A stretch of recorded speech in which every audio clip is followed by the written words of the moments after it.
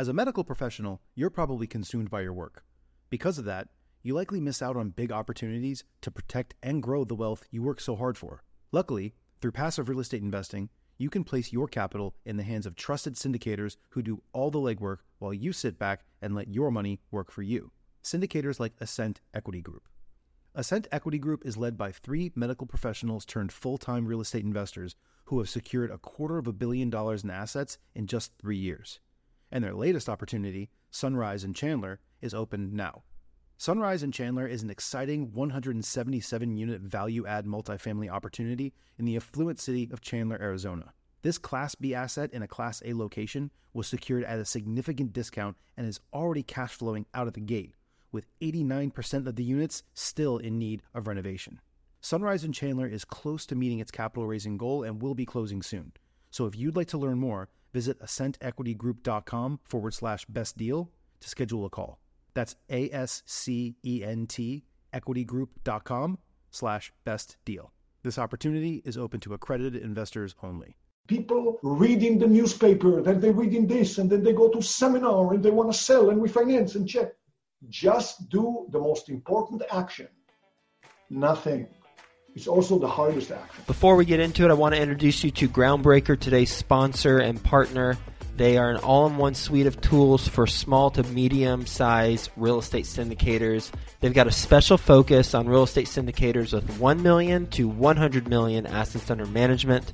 They help you increase productivity and investor satisfaction by automating fundraising, reporting, and investor relations through elegant and powerful workflows built by syndicators for syndicators. Groundbreaker will help you scale your business without the need to scale your overhead. So they're going to help reduce your costs because of the admin team that won't need to be as large.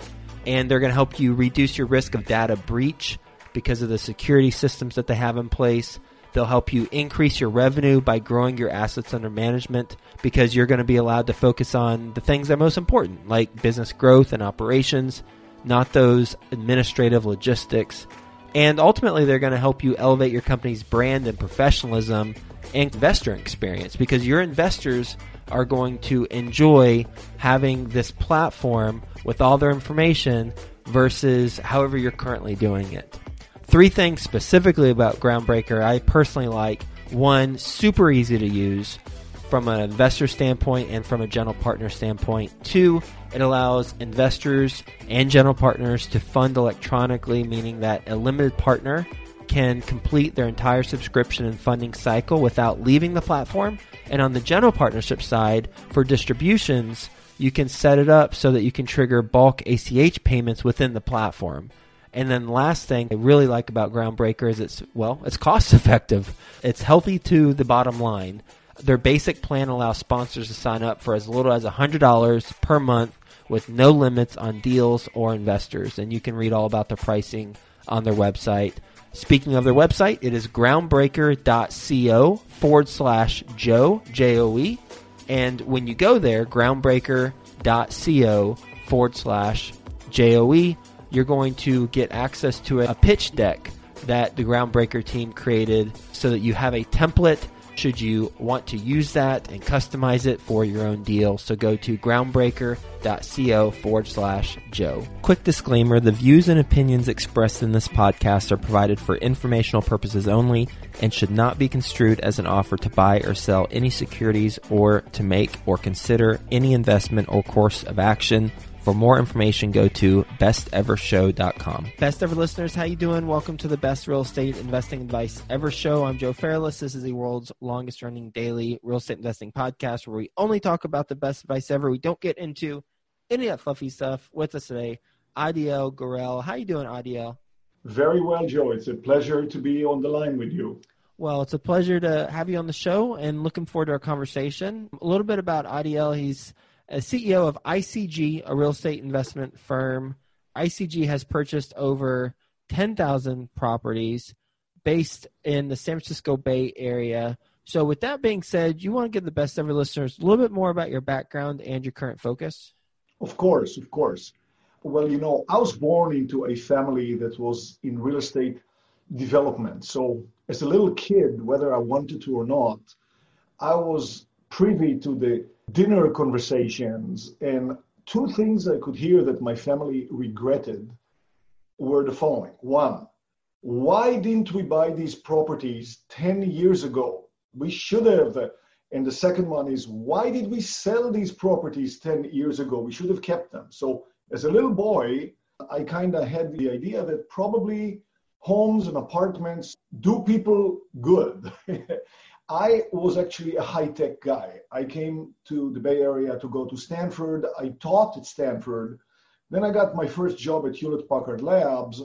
And when you work in Silicon Valley, you get paid quite well. But when I looked at my colleagues, I was a young guy who had been there for 20 years. I didn't see anything impressive on the financial front. They usually just owned their own home and a 401k. I said, that's not going to be the case with me. Due to my background, I started buying rental homes right there where I was living in Silicon Valley. That was in the 1980s. Yes, I started when I was 1 year old. I'm kidding. So the only problem is in Silicon Valley, the numbers were not friendly, even in the 1980s. In other words, the rents were too low relative to the prices. Now, in the 1980s, there was an unwritten rule, never buy more than 30 minutes drive away from where you live. And everybody was following it. And I said, you know what? If I follow that rule, I'm not going to buy very much. And I wanted to buy on a sustained basis. So I went to Vegas and I discovered homes that I could buy for 4 times less, but they rented for more than half. Now that was completely different. Mm-hmm. So I started flying to Vegas. It's about an hour and a half from the Bay Area. I was flying there every weekend. It took me a few months to get my bearings, but pretty soon I had a management company that I liked. I tried 2 until I found one that I liked.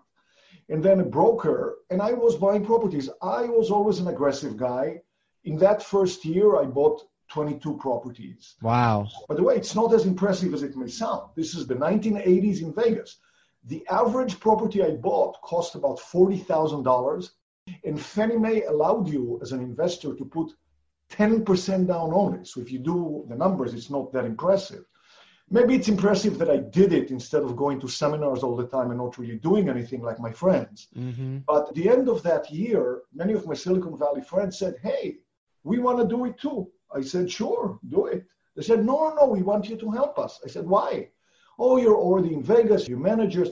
So I led a group of maybe 20 people from Silicon Valley, and we bought over 250 properties over a period of about 3.5 years.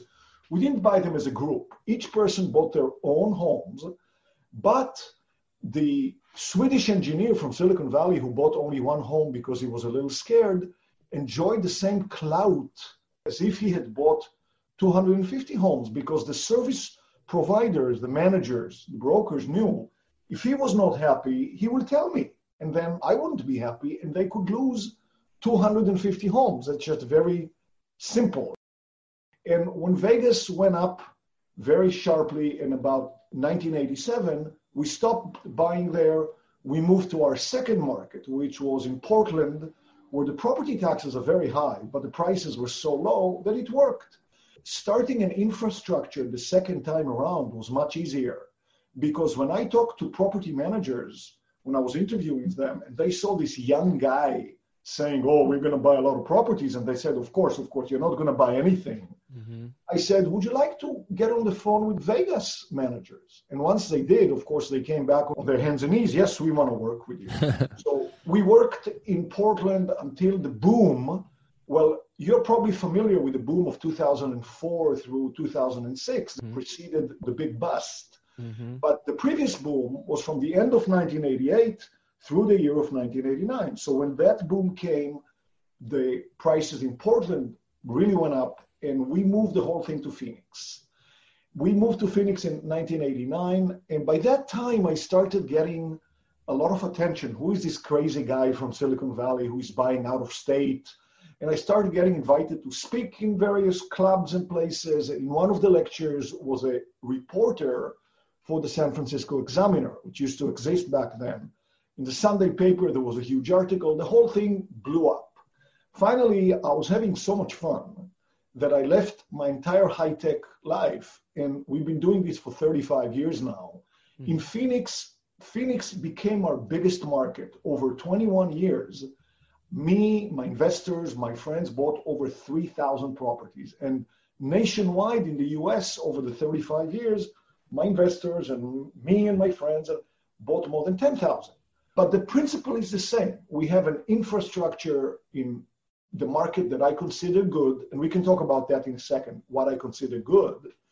And of course, if we are buying in a market that we bought 1,500 properties in, and you come in, Joe, and I connect you to the brokers and the managers, you carry the clout of 1,500 homes, even though you're just buying one home. Yep. That makes sense. So from Vegas to Portland to now, you're still focused on Phoenix? No, Phoenix is not good anymore. Because Phoenix, what are you focused on now?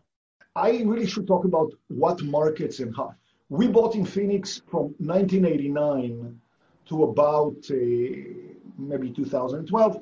But Phoenix now has gone up in value from 2012 until now by 160%. At the same time, the rents only went up 20%. So Phoenix doesn't work. Vegas doesn't work.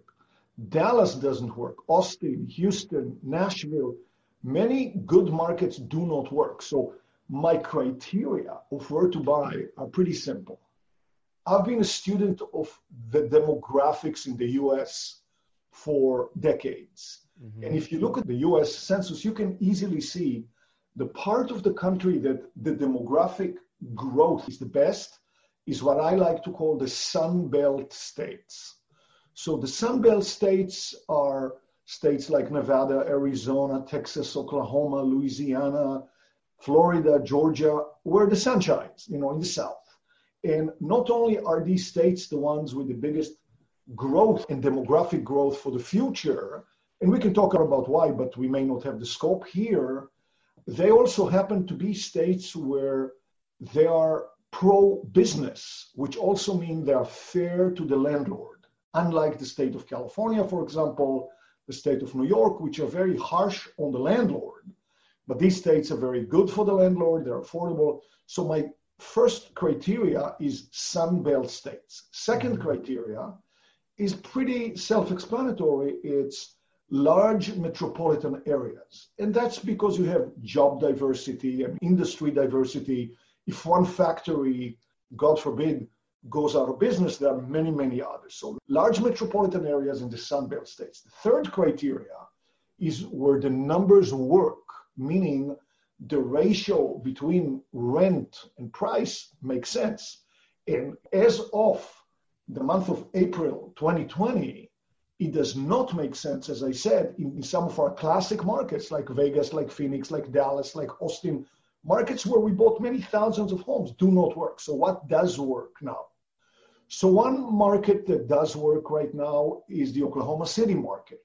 If you look at the map, it's not that far from Dallas, and yet the prices are a lot lower than Dallas. The rent are somewhat lower, but not that much. The property tax is 250% lower than in Dallas, and they have the lowest unemployment in the whole United States out of all the big cities in the US. Of course, now we have the crisis, but I still believe their unemployment is quite low relative to many of the other big cities. In addition, they found enormous reserves of oil and gas not far from Oklahoma City. Of course, oil is super cheap now. I don't look for things like this, but it's just an extra that you get. Strong economy. And we are buying brand new homes. I like to buy brand new homes. It took me a while to realize it. I started off as all new investors as a cash flow cowboy buying old stuff in not so great locations, but I learned you buy in good areas only, and you buy brand new homes that come under warranty. So we are buying brand new homes in Oklahoma City from about 150,000 up to about 190 something, and they rent well. So typically the $170,000 home would rent for about $1,400 a month with very low property tax. So that's one market that it works. Another market that still works is what I would call Central Florida. Well, the Orlando market is too high now for the same reason that the Phoenix market is too high. And the Tampa market is too high. Between Orlando and Tampa, we had bought a few thousand properties over the years, but they're too high. However, Between Orlando and Tampa, there is growth, and it does make sense there. North of Orlando, there's very interesting stuff as well. East of Orlando, including on the shore, and south of Orlando. So the prices there are different. The prices are between 200 and maybe 225, except there's one pocket to the north of Orlando where there are properties to be had for as low as 140, and we can talk about that. And then another market that still makes sense is there are parts of Atlanta, it's a giant market, that do not work anymore, but there are parts that do. So that's another market. And our most expensive market right now is the Raleigh-Durham market, the Research Triangle in North Carolina. The prices there will be between 200 and 260, but they still work. And of course, it's a very popular market. We also buy in Baton Rouge, Louisiana, where the rents ratio is good. And pretty much these are the few markets that right now in 2020 make sense. What part of Atlanta works? Well, again, it's not a formula. It's not like you say, oh, you only buy in the South. But it is true that parts of the south of Atlanta work. But one thing, this is an important question, Joe, that you just raised. I live in the San Francisco Bay Area, and I learned a lesson over the 36 years that we've been doing it. I like to build trust with my teams in the field, with the people with whom we work, with our brokers and managers, and listen to them. So I listen to what they say, just like you, Joe, would be a super expert on the area where you live, your street, your city. I listen to them. So when I work in Atlanta, I listen to what they say as to what would be a good area. You clearly have a lot of experience and knowledge about a lot of markets, and you've been at this for a while, so I know we've got a lot to cover and a lot to learn. So you mentioned some markets that performed really well and then you got out of.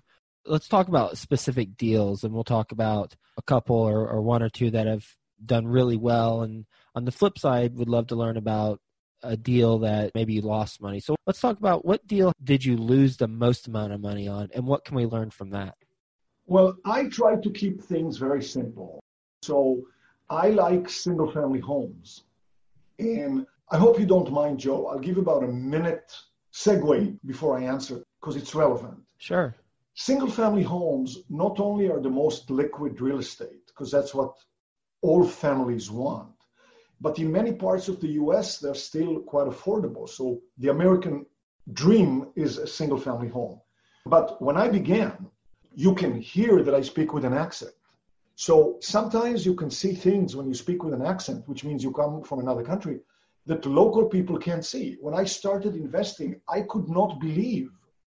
I thought it must be a mistake that you can get loans in this country, which of course you all know very well, but to me it was mind-blowing. 30 years fixed.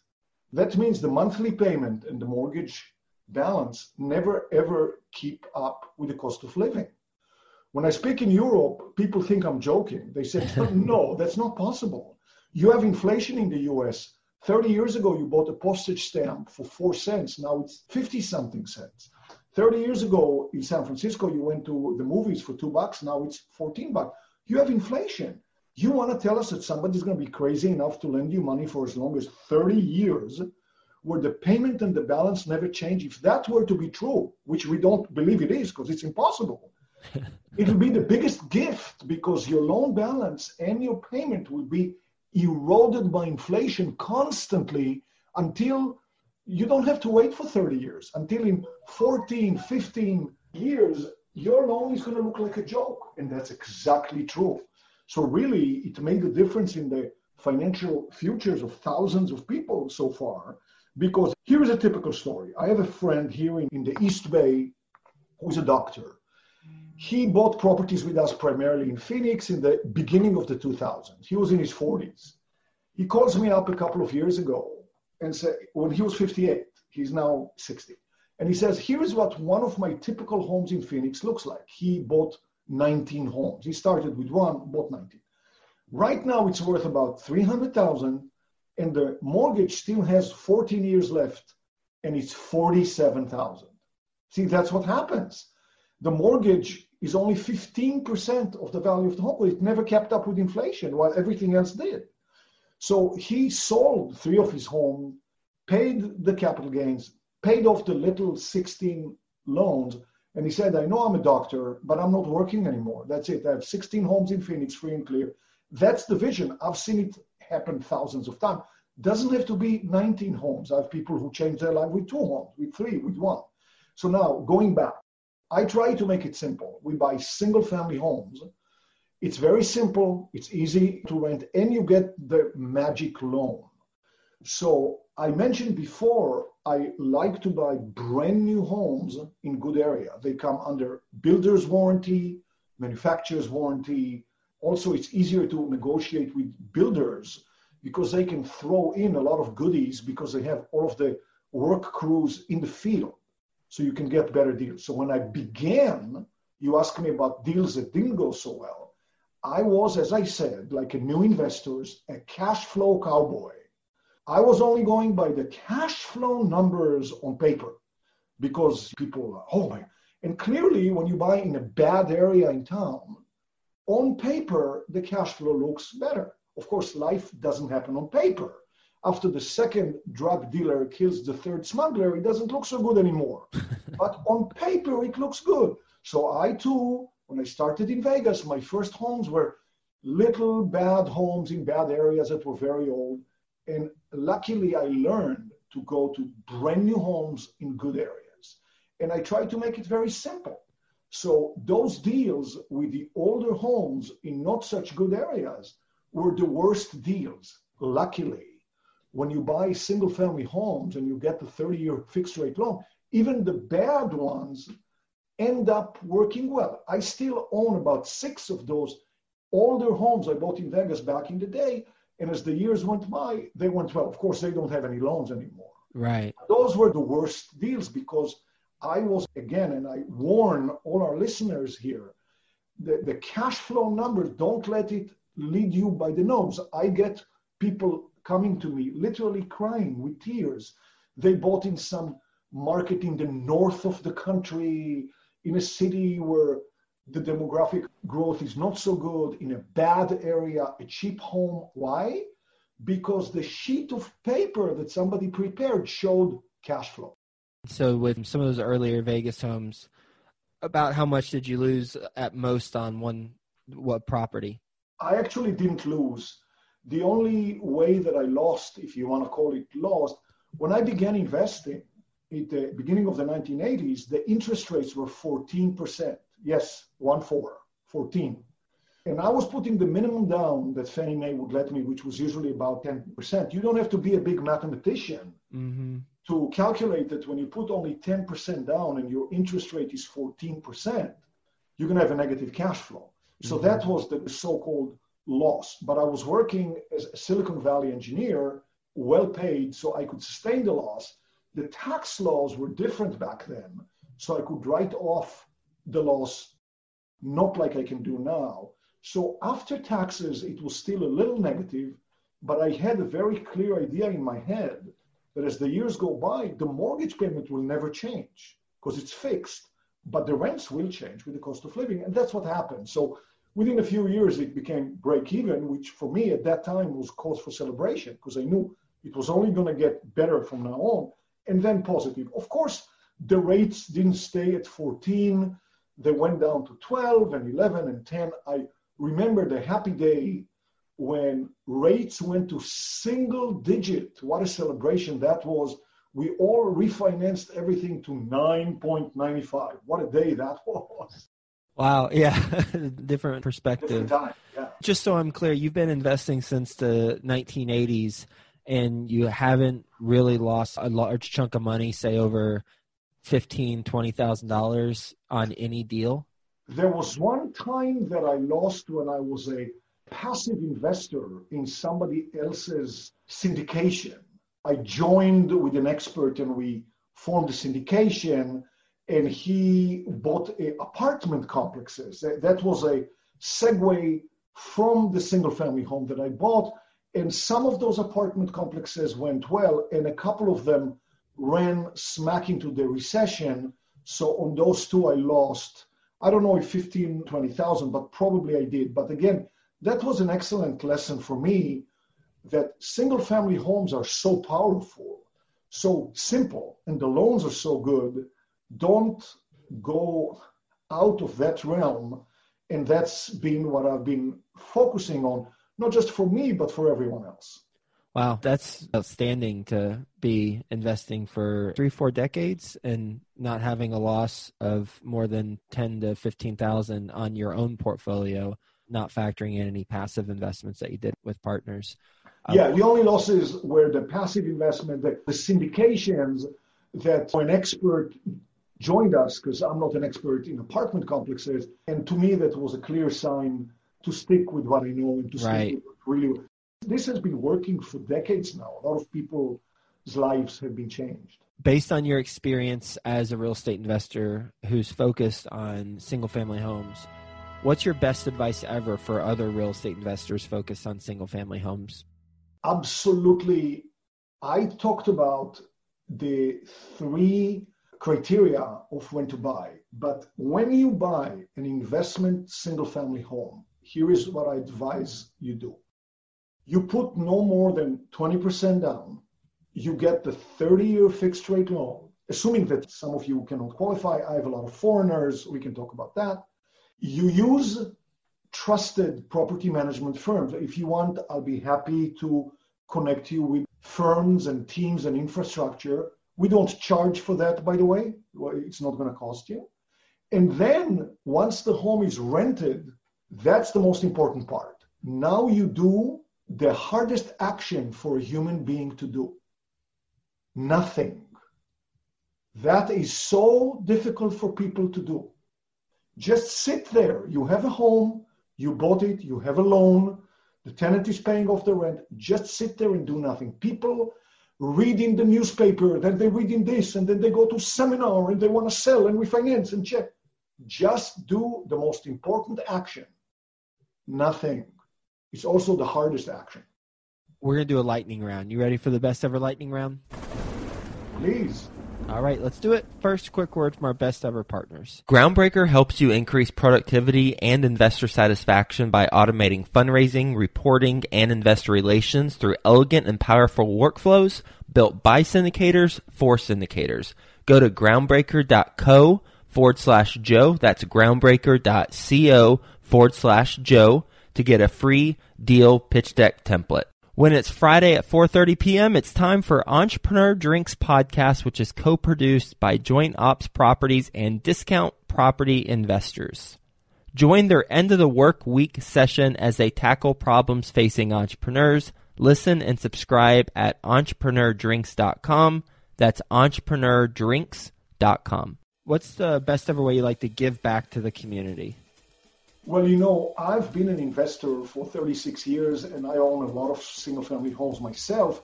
To me, the absolute best way I can give back is doing exactly what I'm doing with you now. Letting people know that there's a simple way. You don't have to complicate. You don't have to take a lot of courses and go to seminars. Just buy a simple single-family home, again, rent it out and do nothing. And to put that word out like I did in my PBS show, Remote Control Retirement Riches, which, by the way, I could send you a link to. It was really fun. I'm giving back by helping people do exactly what I did because I see what a life changer it can be. How can the best ever listeners learn more about your business? People can learn more about our business by going to our website. It's called icgre.com. And they can get in touch with us. Enjoyed learning about your market selection approach, Sunbelt states that are pro-business, large metro areas, looking at the ratio between rent and purchase price, as well as the top property types that you purchase, brand new homes, and you mentioned different reasons why, as well as specific markets based off of the criteria that we discussed. Oklahoma City, Central Florida, parts of Atlanta, Raleigh, Durham, Baton Rouge. So enjoyed our conversation. Hope you have a best ever day and talk to you again soon. Joe, it's been a pleasure. Thank you so much.